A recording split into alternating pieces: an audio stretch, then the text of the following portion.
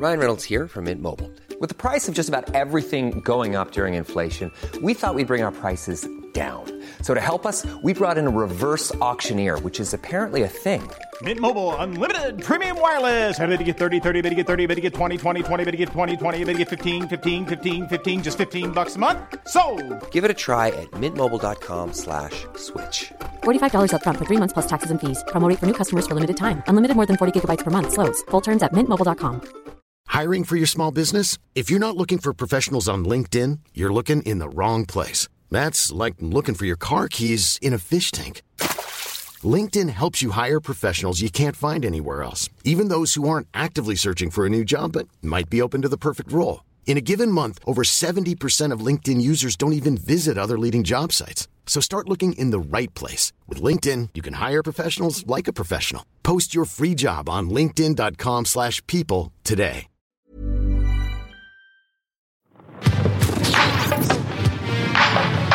Dagens gäster är inga mindre än The Swedish Family. Idag har jag Axel, Alma, Harry och deras mamma Joanna här. Ni är stora YouTubers. Ni har en realityserie kan man säga på YouTube. Välkomna hit allihopa. Tack. Tack så mycket.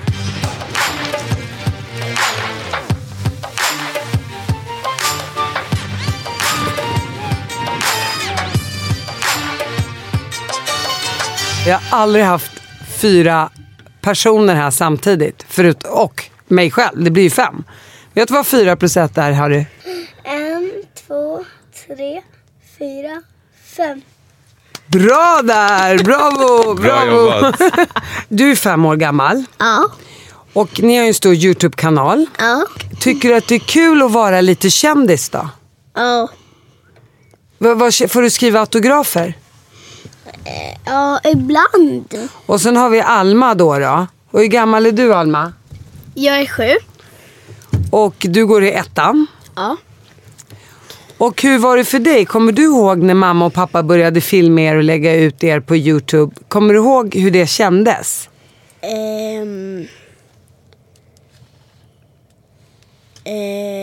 Ja. Hur länge har ni hållit på? 2 år, va? Snart 3. Den första videon la vi ut i slutet av januari 2017. Och då var ju du bara 4 år gammal, så du kommer inte ihåg så mycket.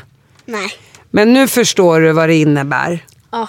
Och hur känner du? Hur tycker du det känns med alla som känner igen er på stan och barn som springer fram till er? Men alltså ibland kan det vara jobbigt. Men ofta så ställer jag upp på bilder och sånt. Och vad är det du tycker är jobbigt då? Men ibland kan det bara bli så här lite mycket. Om jag får flika in här, det kan ju komma väldigt många runt oss. Vi kan ju bli omringade. Det kan stå liksom 20, 30, 40 kids runt oss. Då känner man sig nästan lite trängd. Ja. Och det är inte för att man vill vara otrevlig eller sådär. För man vill ju vara snäll mot alla. Men man får en liten panikkänsla, vilket jag kan förstå. För jag hade ju också fått den så här: hur ska jag ta mig ut härifrån? Och det har ju snarare med att det kommer så många på en och samma gång. Hade de kommit en och en hade det varit en annan grej. Eller hur? Och vad är det roligaste vad är det du upplevt under de här åren när mamma och pappa åkt runt med på alla roliga saker och alla roliga äventyr? Vad är det roligaste och bästa du har upplevt? Simma med hajar kanske, eller Legoland i Malaysia. Kanske Lost City, för det tyckte jag var väldigt kul. Vad tyckte du var kul? Ett vattenland. Här i Stockholm? Nej. Lost City i Örebro. Vad är din dröm då, Alma? Vad skulle du här vilja göra? Vad är er dröm? Min dröm är att det ska regna godis, men det kommer det ju aldrig göra. För snart 3 år sedan så startade ni en YouTube-kanal där ni filmade er familj och lite grann som en kul grej, som jag har förstått det. Och på den här resan, utan att ni kanske riktigt hade förberett er på den, så växte ni väldigt, väldigt fort. Och många svenskar börjar följa er, och barn och familjer på YouTube. kan inte ni lite grann berätta om er resa och hur ni hamnade där ni hamnade? Och då vill jag bara säga att du har ju innan det jobbat som producent. Bland annat för Bettinas skilda världar. Så du har jobbat inom, vad kan man säga, inom tv och klippning och produktion. Och Axel, du kommer från en helt annan värld. Ja, precis. Jag har en ingenjörsbakgrund. Men ja. Så att steget var ju inte så långt för mig. Nej, precis. Men desto längre för mig. Ja. Och desto längre för dig. Men kan vi börja, sen ska vi prata om din uppväxt och eran uppväxt och allt det där. Men kan vi börja, vad var det som var startskottet till att börja filma sin familj på YouTube? Alltså vi filmade redan vår familj så mycket. Alltså jag har extremt mycket klipp från där barnen var små på min mobil. Så den stora skillnaden var ju att vi började redigera materialet. Klippa ihop det och lägga upp det på YouTube. Men i början var det ju bara i princip vi själva som tittade på det. Vi brukade ju skämtsamt säga att Harry var vårt största fan. Ja, för han tittade på allt vi gjorde. Och det var inte så många andra som gjorde det. Men barn gillar ju att titta på sig själva. Men sen fattade ju inte vi att andra barn och familjer skulle tycka det var så spännande att titta på oss. Nej. Men hur hittade de er? Vi la ut den första videon i slutet av januari 2017. Och det var julfirandet. Japp, på Mora. Ja, jag hade 4 jul i Mora. Det var ju ingen som ville titta på det i slutet av januari. Och sen så följde det lite sporadiskt videor under den våren. Och det blev ett litet uppsving när vi åkte utomlands. Vi åkte till Malaysia. För då hittade lite malaysiska tittare till kanalen. De tyckte att det var roligt att se Malaysia ur utlänningars perspektiv. Märkte vi. Ja. Men hur hittade de dit? De googlar eller söker på YouTube. Vi besökte kända platser och kända öar. Och det fanns ett sök på det. Ett naturligt sök. Och jag tror att det var så de hittade. Nej, men så var det. Och då så kom ju utländska tittare in och frågade om vi kunde lägga engelsk text på våra videor. Och då tänkte jag, det kanske man ska göra. Så började jag texta dem. Och då hade vi ju en period flest asiatiska tittare. Och sen så kom sommaren i Sverige och då så åkte vi till Kolmården. Alltså på den här tiden så betalade vi för alla de här resorna själva. Vi gjorde ju vanliga familjeutflykter. Och sen så var vi på delfinshowen, var Alma. Ja. Och vad hände då? Vi två började gråta. Ja. Helt rätt. Vi började storgråta. Och den videon döptes till Gråter på delfinshow. Och det var jättemånga som tittade på den. Ja, den blev en viral succé. Ja. Och hur många tittare hade ni på den? Alltså innan kanske vi hade några 100 tittare per video. Och helt plötsligt hade vi flera tusen. Och det bara växte och växte och växte. Då börjar ju folk, antagligen börjar de komma fram till er. Är det då liksom ni börjar känna att shit, vi börjar bli kändisar här på stan? Alltså i det läget så var det ganska få som faktiskt kände igen oss. Ja, men det var några. Några stycken. Då var man ju glad, eller hur? 2 personer igen mig, sen har det blivit 3000. Man bara, nu börjar jag tycka det här är jobbigt. Kan du stanna vid 300, tack? Jag tror att det var i september 2017. Då firade vi att vi hade fått 10 000 prenumeranter på kanalen. Och då smällde vi av en konfettikanon ner i Tantolunden. Eller i Drakenbergsparken. Och då kom det fram 2 tjejer som hade hittat våran kanal. Men det var de första som jag minns, som kom fram och kände igen oss. Ja, och tänk idag om vi skulle ställa oss vid en lekpark och smälla av en kanon. Alltså det skulle ju bli helt galet. Det skulle vi ju aldrig göra idag. Nej, det kommer aldrig gå. Våra barn, eller mina barn, de lever ju också i någon form av bubbla där man har ett bra liv och man har landställen, och de på riktigt tror att alla svenskar har landställen.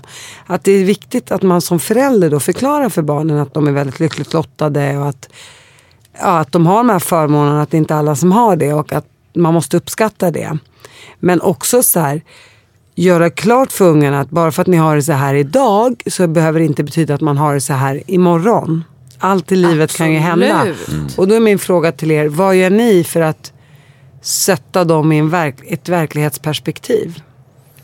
Försöka spricka hål på bubblan. Ja, alltså det det vi gör som har störst effekt, det är ju att vi lämnar landet. För att så fort vi lämnar Sverige så är vi inte alls lika igenkända.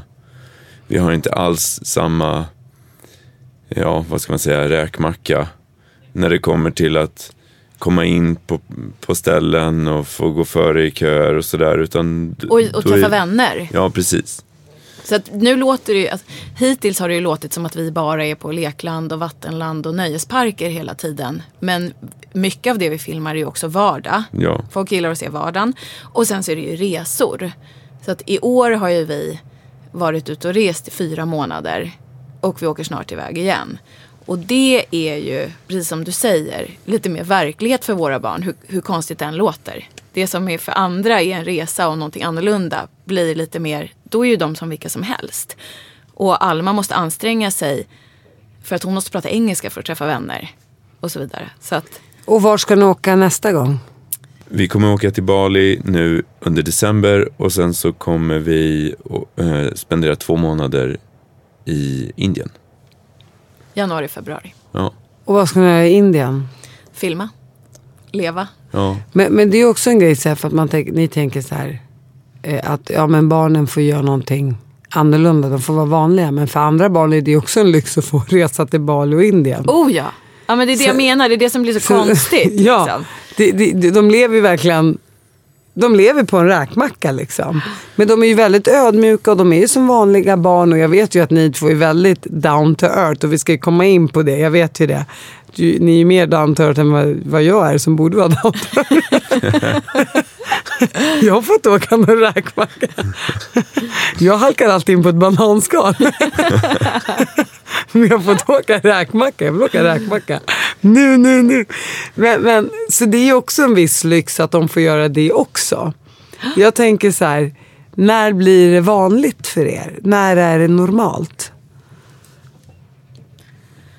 Ja, men det är väl vardagslunken. Som för alla egentligen. För jag menar, när alla nya rutiner som sätts innebär ju en akklimatisering för barnen såväl som för oss. När Alma började i skolan så var det ju jättemycket tjejer och killar från de äldre klasserna som tyckte att det var jättespännande att hon började i deras skola. Och jag kommer ihåg att vi kom och skulle hämta henne flera veckor efter att skolterminen hade börjat, och det kom liksom ett tjejgäng på 7-8 tjejer som bar runt på henne.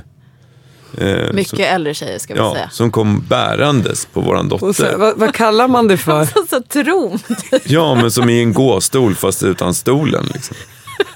Men det är ju mardrömmen som förälder. Jag gick ju direkt upp och pratade med lärarna och bara, det här går inte. Hon måste komma in i sin klass. Ja. Njöt hon själv då, om jag får fråga? För jag hade nog njutit. 6 år och 3 och 4 går runt och bär på en. Men det är ju så onaturlig situation. Ja, men till historien så hör jag att det här händer ju inte längre såklart. Nej. Nu har ju alla barnen i hennes skola, de har ju vant sig vid att hon går där och är med. Och du då, Joanna, som inte egentligen gillar att stå i centrum och hela den här biten, helt plötsligt börjar du se dig själv på YouTube. Hur kändes det att se sig själv? Men det är ju jobbigt. Det är skitjobbigt. Det är jättejobbigt. Man har en konstig röst och jag är nästan alltid där. Varför sa du inte jag såg ut i håret? Och Axel bara, vadå? Men det är som att killar ser ju inte ens man har klippt sig. Det är som att gå in i den där spegelkammaren på Gröna Lund typ. Att man bara, oj, jag är sådär sned och vind. Och låter jag sådär konstigt. Och varför sa jag sådär? Men allt det där, det är liksom en gard som man håller upp. Det är en självbild som man bara måste plocka ner. Och sen så måste man på något sätt gå inåt och bara lära sig vem man själv är. Men gillar ni det? Någonstans måste du gilla att filma dig själv, tänker jag. Ja, alltså... Nej, inte att det är så härligt att filma mig själv. Men det är härligt att göra en video som man känner sig att den här blev riktigt bra. Det här blev kul. Och det är ju ofta när vi har bjussat på oss själva på olika sätt. Ja. Nej, men alltså jag har en favoritvideo som vi har gjort. Och det är ju Tiny Hands Challenge. när vi hade gjort den så... Du måste förklara vad det är. Ja, nej men det är man sitter vid ett bord och så ska man försöka göra olika moment och sen så istället för att använda sina egna händer så har man små minihänder i plast. Och man ser väldigt idiotisk ut när man gör det och så har man väldigt kul. Och jag hade fantastiskt kul när jag gjorde det. Och jag tror jag tittade på den där videon säkert 20 gånger efter. Jag skrattade lika mycket varenda gång.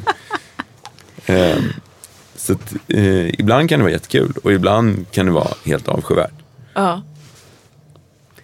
Nu kommer ni lite grann från 2 olika bakgrunder av vuxit upp. Du har vuxit upp på Söder och sen varit lite mer flower power 70-tal. Oh ja, alltså Söder när jag växte upp var ju inte som Söder idag. Idag är det ju Söder fullt av höginkomsttagare och liksom, så var det inte när jag växte upp där. Det var en massa hippies och konstnärer och ensamstående mammor och lite socialfall. Och... Idag står inte Södermalms lägenheter tomma på grund av att de är i dåligt skick. Nej. Om man säger så. Och så var det ju då. Det var ju en brokig skara. Jag tycker att Söder var fantastiskt på den tiden. Mycket bättre än vad det är idag faktiskt. Och just att det var mycket invandrare. Alltså vi hade ju förberedelseklasser i både låg- och mellanstadiet. Alltså med nyanlända. Så att... det är alltid på något sätt varit nära mig. Så din öppenhet har ju alltid funnits där kan man säga. Ja, men på något sätt. Och sen så har min pappa alltid varit så här: invandring är bra för Sverige. Vi är ett litet land, vi behöver fylla på liksom. Vi behöver få andra influenser. Så där har jag med mig från barnsben. Och sen så att jag älskar att resa. Och den biten också kommer ju från min pappa såklart. Men man kan ju också säga att många som jobbar just inom tv-branschen är väldigt open-minded. Ja. Det har jag faktiskt tänkt på ganska många gånger. Det är en väldigt öppen bransch. Ja. Folk är...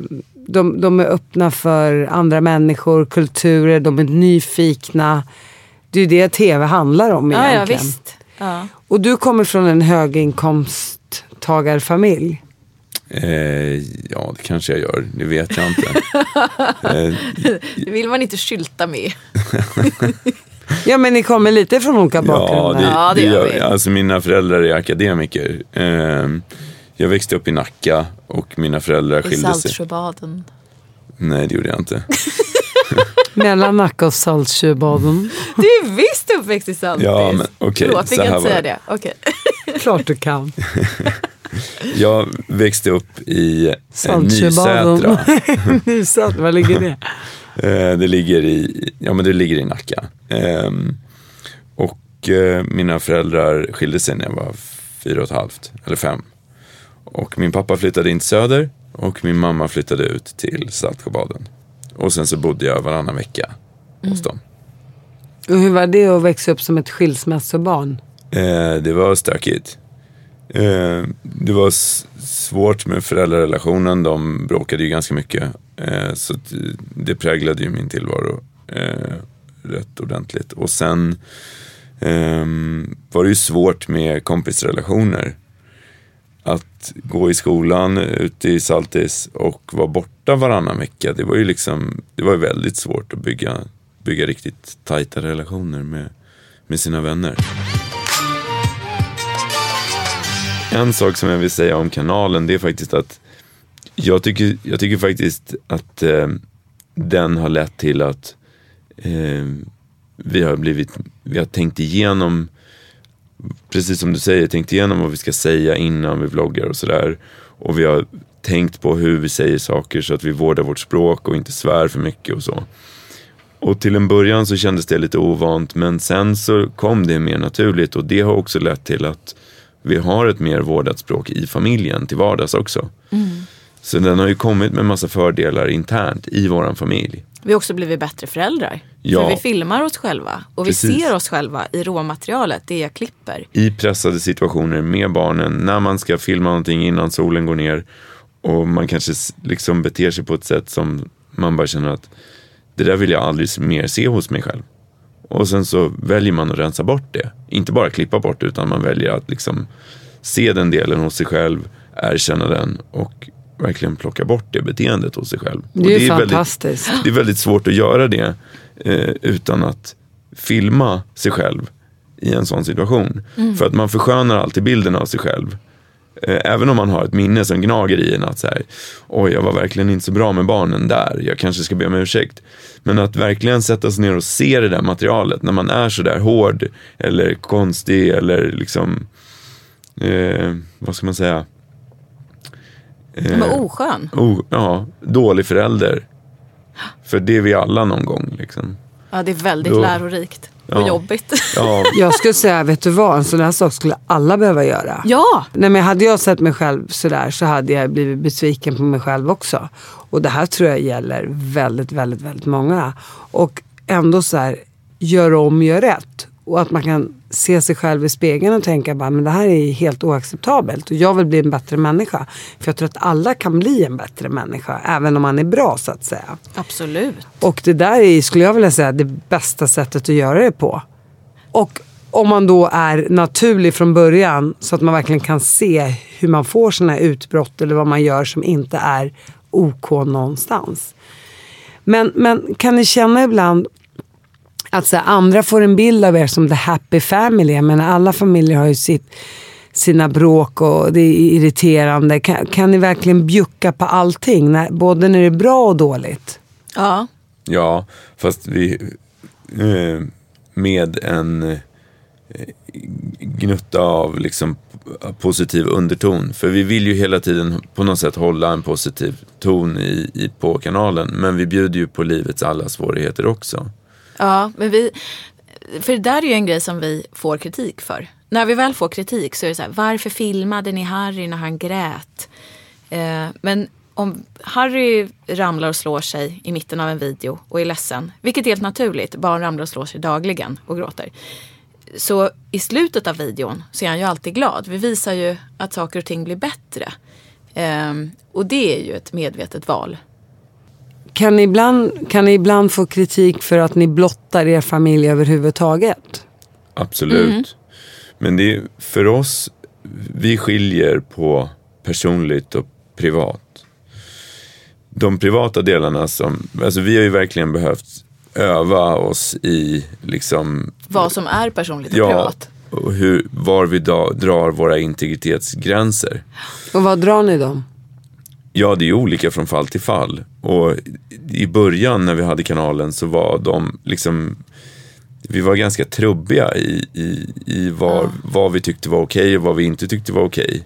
Jag menar, jag kunde komma upp med liksom så lite löst knäppt morgonrock och bara liksom yvigt hår och nästan som en macka i mungipan kunna sitta och prata framför kameran. Idag vet jag inte om jag skulle göra det, för jag tycker att det är lite för privat. Men jag vill fortfarande ge tittaren känslan av att jag är nyvaken och det är morgon. Så att jag vill fortfarande kunna bjuda på det. Och det är ju en gränsdragning som är liksom, den är svår att göra ibland. Men vi har ju lyxen att äga vårt material och redigera det själva. Så vi sitter ju när vi klipper och pratar om så här, hur känns det här? Är det här bra? Är det inte bra? Men sen är det ju så också att de riktiga känslorna är ju de videorna som går bäst. Alltså när vi har bjudit på riktiga känslor, de videorna går bättre än andra. Och den första sån videon, det var ju just att gråten på Kolmården. Men en tid efter det så kom det ju att Alma skulle operera bort sina halsmandlar. Och jag var jättenervös inför det, för hon skulle sövas och det var en operation och jag var ju rädd att hon aldrig skulle vakna. Och du vet, vi filmade den dagen, men vi var ju inte ens säkra på att vi skulle släppa upp det på kanalen. Men vi tänkte vi filmar ändå. Och sen när jag hade klippt ihop det så diskuterade vi det. Och du var ju så här, nej men jag tycker inte vi ska släppa det här. Det här känns för nära. Kommer du ihåg det? Ja. Och sen så valde vi ändå typ efter långa diskussioner att nej men vi lägger upp det. Jag antar att vi klippte bort några saker och så valde vi att lägga upp det. Och den var ju länge vår mest sedda video. Och har ju idag över 2 miljoner visningar. Och återigen, ni sätter ju känslor på hur folk faktiskt mår när de är med om saker och ting, när deras barn ska opereras eller de är på sjukhus eller det har hänt någonting, och att det är okej att vara rädd, det är okej att vara nervös inför en sån här sak. Men jag gillar ju gråta. inte den där videon, alltså jag har ju så konstig röst rakt igenom för jag är så nervös. Jag låter typ så här, bara, jag ska Alma operera. Så jag gillar den inte alltså. Jag har faktiskt sett den. Jag tycker det? den är jättebra, verkligen. Och då tar det som en komplimang, för jag är aldrig inne på YouTube.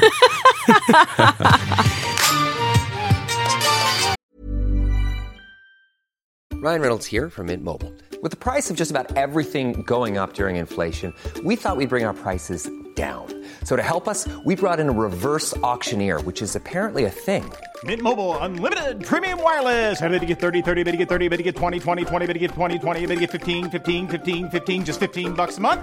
Sold! Give it a try at mintmobile.com/switch. $45 up front for 3 months plus taxes and fees. Promo rate for new customers for limited time. Unlimited more than 40 gigabytes per month. Slows full terms at mintmobile.com. Burrow's furniture is built for the way you live. From ensuring easy assembly and disassembly to honoring highly requested new colors for their award-winning seating, they always have their customers in mind. Their modular seating is made out of durable materials to last and grow with you. And with Burrow, you always get fast, free shipping. Get up to 60% off during Burrow's Memorial Day sale at burrow.com/ACAST. That's burrow.com/ACAST. burrow.com/ACAST. Har ni någon gång tagit bort någonting för att folk har klagat för mycket? Alltså vi får ju ganska lite klagomål ändå. Alltså om man tänker på vårt kommentarsfält jämfört med vissa andra YouTube-kreatörer så får vi så otroligt mycket kärlek. Ja, det är faktiskt sant.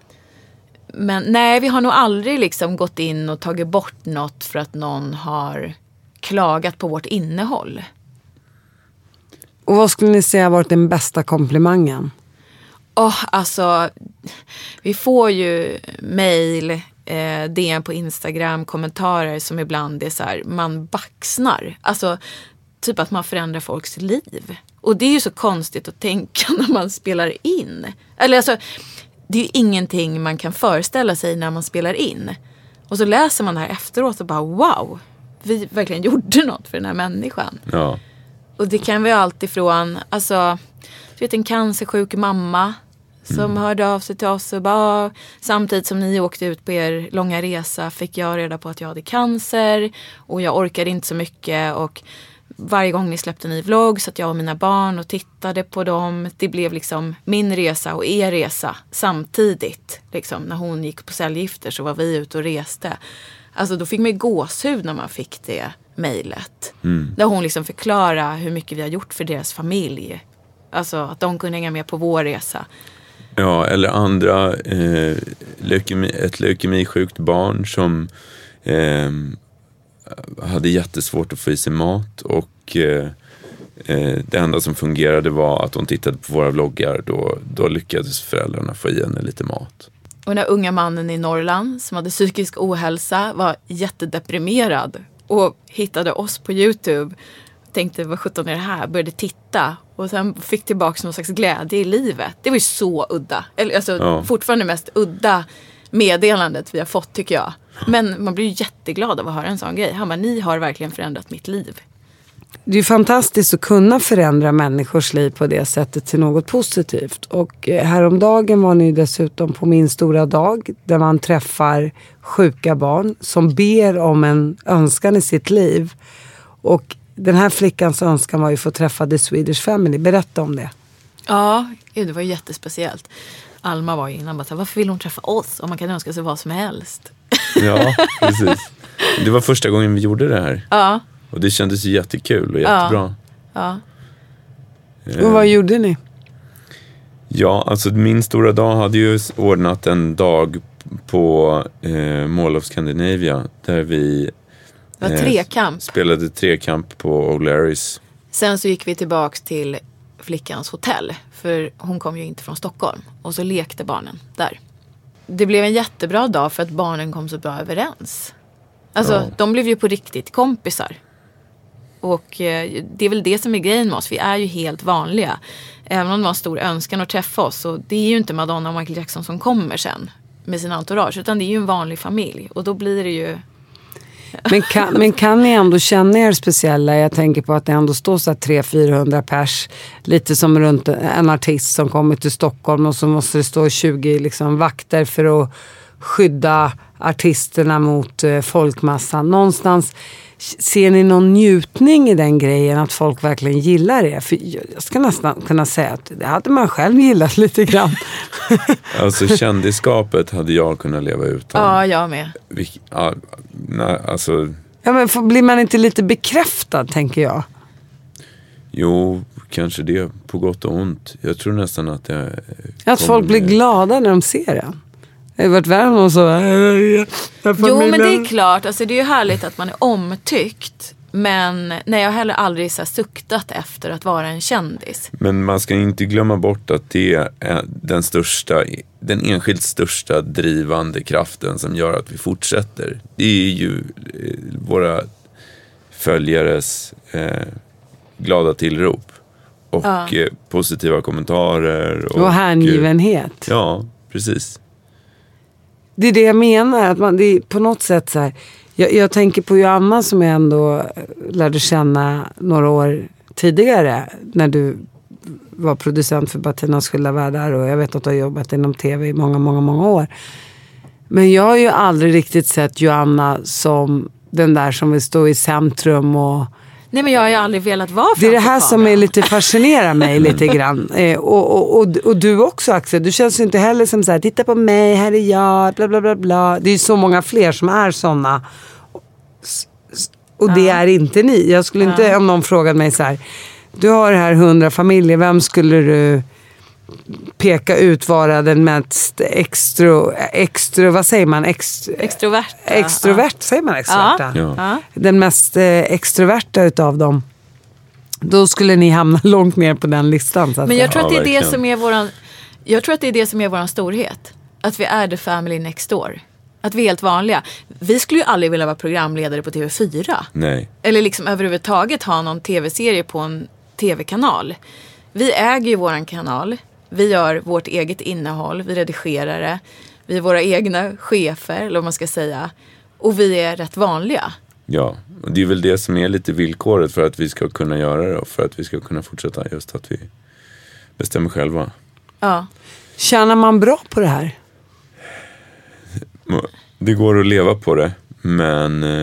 Vi blir inte rika som troll. Alltså, det kommer. Nej, men det beror på vad man pratar om för rikedomar. Ja. Jag menar, det finns ju många olika sorters valuta. Tid är ju liksom något som man kan växla mot pengar. Men du kan ju aldrig växla tillbaka till tid. Och tiden vi får med våra barn i den här åldern, den är ovärderlig. Och att få chansen att göra så mycket roliga saker med barnen, det tycker jag är helt underbart. Mm. Ja, och dessutom tjäna pengar på det. Det är ju, snacka om att slå 2 flugor i en smäll. Ja, verkligen. Ja, alltså jag tjänar ju mycket mindre nu än vad jag gjorde när jag var tv-producent. Men jag känner mig ju rikare som person. Absolut. Fast det här är ju bara början. Hur många tittare har ni idag? Den senaste månaden har vi haft 10 miljoner visningar. Men då är ungefär 800 000 unika tittare. Av Sveriges 10,5 miljoner invånare. Ja. Det är nästan 10% som följer er slaviskt. Nej, de följer oss inte slaviskt, men de har i alla fall tittat den senaste månaden. Ja, minst en gång den senaste månaden. Ja. Ja, 800 000 människor. Ja, det är ju galet många såklart. Ja, men det är ju som Wahlgrens värld. Ja, men det är ju knäppt. Vi har ju 200 000 prenumeranter, så det är ju de som har valt att liksom, det här ska jag verkligen prenumerera på. Sen har vi väldigt mycket barn och unga och även vuxna som har följt oss sen vi reste vår första resa till Malaysia, och de har fortfarande inte tryckt på prenumerera-knappen för de har ingen inlogg till YouTube. Precis. Ja. Men de följer oss ändå. Hur kan man göra det då? Nej, men alla kan ju följa grejer på YouTube och titta på YouTube. Man behöver ju inte prenumerera. Och vad är skillnaden? Och det är att det plingar till i telefonen när det är ett nytt avsnitt. Ja. Gud, där kommer jag undan med. Ja, Verkligen. du kan. Du ser, en dold talang som sitter där. Ni har ju faktiskt, tycker jag, på ett helt fantastiskt sätt, och ni har också vloggat om det här. Ni har ju haft en afghansk kille boende hos er. Mm. Vad heter han? Hussein. Berätta om hur ni tänkte och varför ni agerade som ni gjorde. Jag beundrar er för det, men jag vill höra mer om det. Alltså jag tror att vi lyssnade på Reinfeldt där. Vi öppnade våra hjärtan. Ja, precis. Och sen så... Nej, men när det var, får jag bara... Förlåt. Alltså när flyktingvågen var så kände vi verkligen att vi ville göra någonting för de som kom hit. Och vi var också glada för de som kom hit. Att de hade lyckats. Alltså vi är ju allt annat än rasistiska. skulle jag vilja säga. Eller det kanske man inte ska säga. Men vi rasistiska, främlingsfientliga. Ja, precis. Vi är allt annat än främlingsfientliga. Kan man säga så? Ja. Nej, men man kan också säga så här, ni är inte rädd för det som är främmande. Nej. Men för man behöver inte vara... Om jag ska tänka så här. Ja, ta om det där. För det lät lite trist. Ja, det blir jättekonstigt. Ni är öppna. Ja, men när flyktingvågen kom till Sverige så följde vi ju det på nyheterna som alla andra. Och vi kände verkligen så starkt att vi ville göra något. Sen är det svårt att veta hur man ska göra någonting. Men vi pratade sen om att bli familjehem. Och då ringde jag ju till om det var socialtjänsten. Och det var ju världens utredning för det. Och då kan man ju heller inte riktigt välja vem man ska ta emot. Vi ville ju i så fall ha en ensamkommande. Men då skulle vi lika bra kunna fått en svensk ungdom med drogproblematik. Vilket vi inte kände oss redo för. Så att då finns det ju något som heter frivilligt familjehem. Men då måste man ju hitta sin ungdom själv. Men då slumpade det sig så att Hussein gick på fotokurs i Gamla stan. Och i samma hus gick Alma och Harry på förskola. Så att vi fick reda på att Hussein var bostadslös via vår förskolechef. Och att han letade efter en familj att bo hos. Och då var vi bara så, men vi träffar honom. Mm. Och hur kände du för det, Axel? Jag hade ju gått i samma tankar som Johanna under en längre tid. Och sen så hade jag läst lite artiklar om flyktingar som hade framförallt kommit till Tyskland och bosatt sig hos familjer som hade öppnat sina dörrar och hjärtan. Och insåg ganska snabbt att det var en enorm tillgång för dem att göra det och att våga ta det steget. Ja, för hade du några fördomar eller hade du någon form av rädsla i din kropp? Nej, det skulle jag nog inte säga att jag hade. Jag har alltid strävat efter att försöka tänka så normfritt som möjligt. Och just med steget med att ta in Hussein så det kändes inte alls främmande. Utan det kändes bara rätt. Det kändes som rätt sak att göra. Vi tog ett möte med honom. Eller vi träffade honom. Och tog en fika, tror jag. Ja. Och jag tror vi kände direkt bara, men det känns helt rätt. Ja. Men det hade ju kunnat vara fel. För det handlar ju om personkemi också. Så att vi hade ju inte lovat någonting innan vi träffade honom. Och jag tror inte riktigt vi lovade något där och då heller. Men sen så pratade vi om det och båda kände ju likadant. Att det här kommer gå bra. Och sen så kom han hem och träffade barnen. Och det är ju spännande. För barn öppnar ju sina hjärtan direkt. Alltså det hade ju inte gått lång tid innan Alma bara, det här är min storebror. Ja, jag tror det tog 2 timmar så liksom hängde Harry i Husseins liksom byxben typ. Och ja. Hussein bara, kan du bara låta mig vara i fred? Ja. I och för sig, jag ska bo här så det är bäst att spela med. Ja. Alltså vad han fick stå ut med. Och nu bodde han ju hos oss i drygt 1 år. Alltså hans rum, det var ingen fredad zon direkt. Barnen sprang in där jämt. Och bara, Hussein. Ja, men vi hade ju väldigt tur med Hussein. För han är väldigt barnkär och han är väldigt bra med barn, väldigt ärlig och lugn och liksom snäll.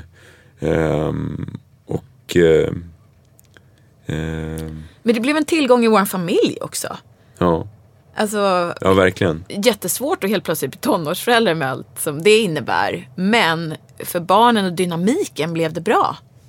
Ja, för han gick ju i skola så att ni fick ju gå på föräldramöten. Ja. Ja. Hur var det då? Så vi går på utvecklingssamtal. Jag var på ett utvecklingssamtal. Det är så roligt. Nej, men jag var bara där en gång.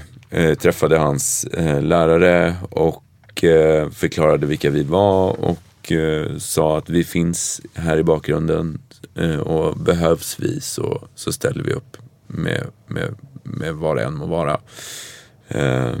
Men det har inte behövts. Alltså Hussein har ju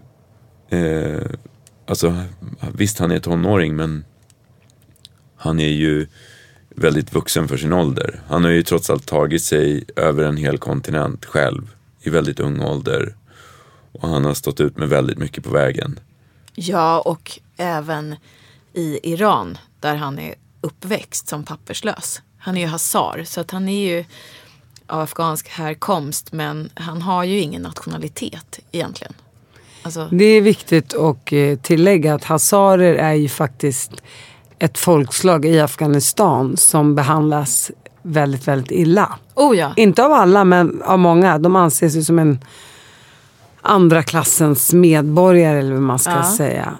Jag hade ju också en hazar i min podd, Hadi, som också berättade om sin resa och berättade om alla afghaner som finns i Sverige. Och det är ju många som har väldigt många fördomar om just afghanska ensamkommande barn.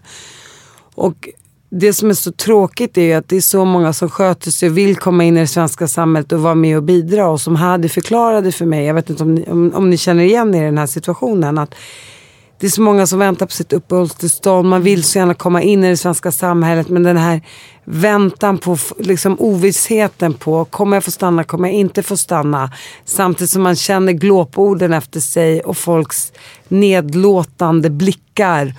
Och när man egentligen är tonåring och det enda, man vill också ha sin mamma och pappa, och man vill också känna sig älskad, och man vill också vara med och bidra, och man vill visa att man faktiskt kan och vill. Men att det blir väldigt, väldigt svårt när man hela tiden blir motarbetad. Men det är så synd att vi inte tar tillvara på de här unga människorna som kommer hit, för de är ju så drivna. Bara att, precis som Axel sa, att ta sig över halva jordklotet för egen maskin och det man möter på vägen. Och som Hussein, som aldrig hade gått i skola, som började jobba när han var 5 år gammal i Iran med liksom olika, ska jag säga, skräpjobb, vad säger man? Dagjobb. Ja, alltså, allt möjligt som kunde inbringa pengar. Lyckas ta sig hit, lyckas läsa in all svenska, lyckas läsa in hela grundskolan, och nu i vår tar studenten. Och han lever ju också under ett visst hot av utvisning. Alltså att vi inte tar tillvara på de här krafterna som kommer hit, som kan så mycket och kan bidra så mycket. Ja, det är en skam för Sverige. Alltså. Ja, jag tycker det. Och vad tycker era föräldrar om att ni är så stora på YouTube? Min pappa och mamma tycker nog att det är väldigt roligt. Fast mamma har ju, min pappa tycker nog att det är roligare. Han är väldigt så här, vad har ni för klick? Jag försöker vara lite så här med i gamet. Hur många är det som klickar? Och mamma kan ju vara lite så här, jag är så rädd att det ska komma någon stalker efter oss. Eller du vet, så bara, är ni säkra på, ska ni verkligen göra det här? Men jag tror att de tycker det är kul. Din familj är ju lite mer avståndstagande. Ja, de är lite mer, de undrar vad jag håller på med. Framförallt med tanke på att jag har jobbat hårt för min ingenjörsexamen och sen så gör jag det här nu. Men då brukar jag kontra med att säga att det är en examen som den kan jag dra nytta av hela livet. Den behöver jag inte använda just nu. Men nej, min pappa, han är inte alls speciellt förtjust i liksom det kändisskap som följer med kanalen. Han tycker vi blottar oss för mycket och han är orolig. Och mamma då? Mamma tycker hennes åsikter har förändrats med tiden. Hon tycker att det är fantastiskt det vi gör, och när vi berättar sådana saker som vi pratade om tidigare, att vi får väldigt mycket liksom snälla brev från följare och tittare som berättar om att deras liv har förändrats till det bättre på grund av oss, så är hon har blivit mer och mer positiv med tiden. Så ser hon en mening med det också? Ja, verkligen. Och det är inte så att ni vill ha med era föräldrar i YouTube-kanalen? Nej. Absolut inte.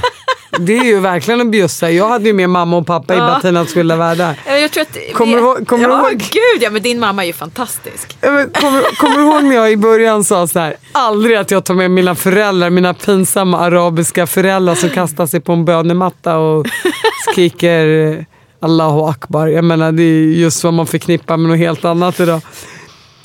Och sen så övertalades man ju att de skulle vara med i varje avsnitt, och framförallt mamma. Och det var ju faktiskt det som drog... Det var ju faktiskt vinstlotten i det hela, att mamma faktiskt var med i varje avsnitt. Snopp. Jag kan inte prata i varje avsnitt. Alltså, det är för fel på mig ibland. Men hon var ju med och jag tror så här, det var bra att man inte såg för mycket av henne. Hon var ju med några minuter varje avsnitt. Och det var ju faktiskt Eva Bäckman då som ville att hon skulle vara med. Kommer du ihåg det? Ja, gud ja. Hon, chefen på SVT. Kultur. Och det var ju det var ett väldigt intelligent och smart drag utav henne. Och det var ett drag som vi inte såg skulle vara bra för serien. Men vilket det var, håller du med mig om det? Ja, absolut. Och det var därför jag tänkte det kanske vore trevligt att se era föräldrar. Gärna bråka på julafton. Vi har ju filmat ett midsommarfirande med mina föräldrar. Hur funkade det då? Nej, men det var bra. Alltså, när andra personer är med på kanalen så är de alltid sidofigurer. Vi är ju huvudfigurerna. Jag gör det någonting, tänker jag. Hur menar du? Att de är sidofigurer? Nej. Men vet, de blir ju aldrig den som driver videon vidare. Alltså du vet, det är ju, när andra är med så är ju de som sidofigurer. Så det funkar ju. Du bara tror att mina föräldrar har inte så stort intresse av att fortsätta vara med på regelbunden basis. Pappa verkar intresserad. Min morsa hade nog tackat ja. Men jag tror att alltså, din familj tror jag skulle funka bättre framför kameran jämfört med min, på grund av att de kanske är lite mer jordnära också. Alltså de vågar vara sig själva i större utsträckning. Jag tror att i min familj så är det kanske lite mer fasad. Eller inte fasad, men lite liksom att... Lite mer uppfostran? Ja, det är lite svårt att släppa på tyglarna. Lite svårt att våga vara sig själv framför det har med deras uppfostran att göra. Så ja, att säga. Såklart. Alla vi kom från... Och hur funkar ni två ihop? Kan era världar krocka? Oh ja. Absolut. Är Axel mer snobbig än vad du är, Johanna? Ja. Låt höra. Ja. Är det? Ja, gud ja. Ja, det kanske är. Ja, nej, men du är ju uppfostrad på ett annat sätt. Du kan ju tycka att jag är alldeles för burdus och liksom öppen och alltså jag är men jag kan hålla med om det. Jag är ju mycket mer som dig på något sätt, Bettina. Alltså man bara lägger alla kort på borden och bara blä. Alltså, Tourettes, ja. Jag vet inte. Ja. Nej, men du är ju lite mer. Jag har kanske fått det mer liksom så här. Tänka till 10. Vad skulle kungen säga om du satt åt sådär? Ja. Liksom... Sa du så när du var liten? Ja, men det var ju på skoj. Nej, men herregud. Det var ju på skoj. Det var ingen som sa sånt hemma hos mig. Det var nog inte på skoj. Det är först nu ljuset går upp. Vad skulle du säga är Johannas bästa egenskap? Alltså rakt av hennes ärlighet eller förmåga att prata direkt ur sitt känsloregister. Hon ljuger aldrig för mig. Hon lever med sin ärlighet. Och hennes sämsta egenskap? Samma. Och vad skulle du säga Axels bästa egenskap? Hans humor. Vi skrattar så mycket ihop. Och det är en grej som jag tycker är viktig i en relation. För att har man humorn ihop, kan man garva, då kan man ju överbrygga allt det där andra som kommer. Alltså det är ju jobbigt att ha en relation med någon. Med två olika människor, man ska leva ihop och sen ska man få barn ihop med allt vad det innebär. Men kan man garva, då har man någonting. Och vad är hans sämsta då? Att han är så långsint. Ja, den får man faktiskt jobba på, Axel. Ja, det är jättejobbigt. Gud vad jobbigt. Och jag är så kortsint. Men jag exploderar. Vi är så lika där. Ja, och sen så är det över. Då är han fortfarande på väg upp i sin ilskespiral. Precis, och sen då är inte jag ens. Då är liksom precis. Då börjar det gro liksom. Ja, men precis. Då kallstartar jag fortfarande. Ja. Alltså. Absolut. Du vet, du kan fråga mig efter 5 minuter. Varför bråkade du? Och då kommer inte jag ens ihåg att jag har bråkat. Nej, men då är inte jag ens uppe i arbetstemp. Sen så 2 dagar senare, då liksom... Då börjar han... Nej, men om det kan vara riktigt illa, då kan det verkligen vara... Det kan ta dagar liksom. Men om du tänker på det, är det värt det? Absolut inte. Jag trodde du skulle säga absolut. Han blir så kränkt. Vet vad, ja, det kanske blir. Jag blir så kränkt när jag blir arg. Ja. Du ska bara låta det rinna av dig som vatten på en gås. Jag vet det rent intellektuellt. Ja, jag vet. Att jag borde göra det. Och jag försöker. Men när jag väl är arg och det centrat i hjärnan är liksom aktivt, så har jag, det är svårt för mig att stänga av det. Filma, då kanske han ser sig själv. Ja. Ja, men precis. Men Axel, det är som Maja säger, det glöms för lätt. Jaha. Tack för att ni kom hit. Tack så jättemycket.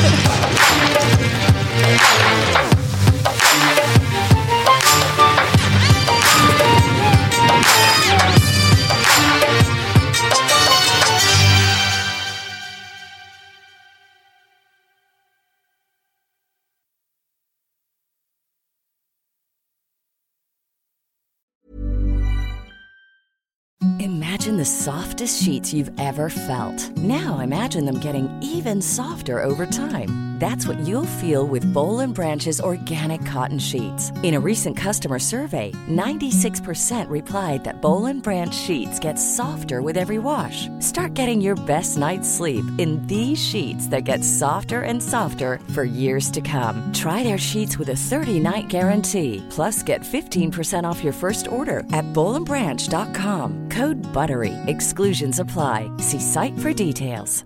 Mom deserves the best, and there's no better place to shop for Mother's Day than Whole Foods Market. They're your destination for unbeatable savings, from premium gifts to show-stopping flowers and irresistible desserts. Start by saving 33% with Prime on all body care and candles. Then get a 15-stem bunch of tulips for just $9.99 each with Prime. Round out Mom's menu with festive rosé, irresistible berry chantilly cake, and more special treats. Come celebrate Mother's Day at Whole Foods Market.